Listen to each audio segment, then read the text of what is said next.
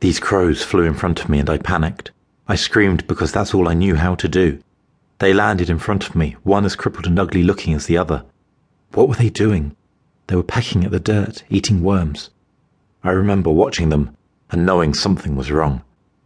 Then one crow touched another and they stuck together, like glue.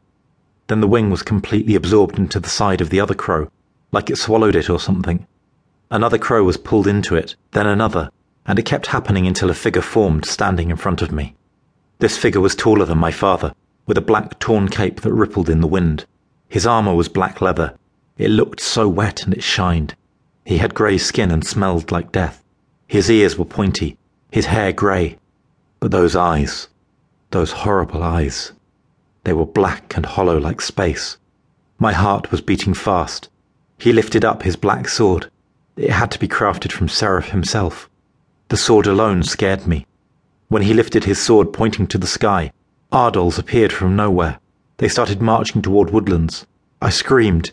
Isaiah heard me. I know he did. I have to believe that my mother heard me too, and that they were on their way toward me. But this figure was watching me as if I was prey. He could smell my fears. I felt it. "Mother!" I screamed. He said, "No use screaming." His voice was ghastly. He licked his lips and there was something sick about the way he moved. His head bobbed like a bird and his tongue was black. He started walking toward me, his hand outstretched.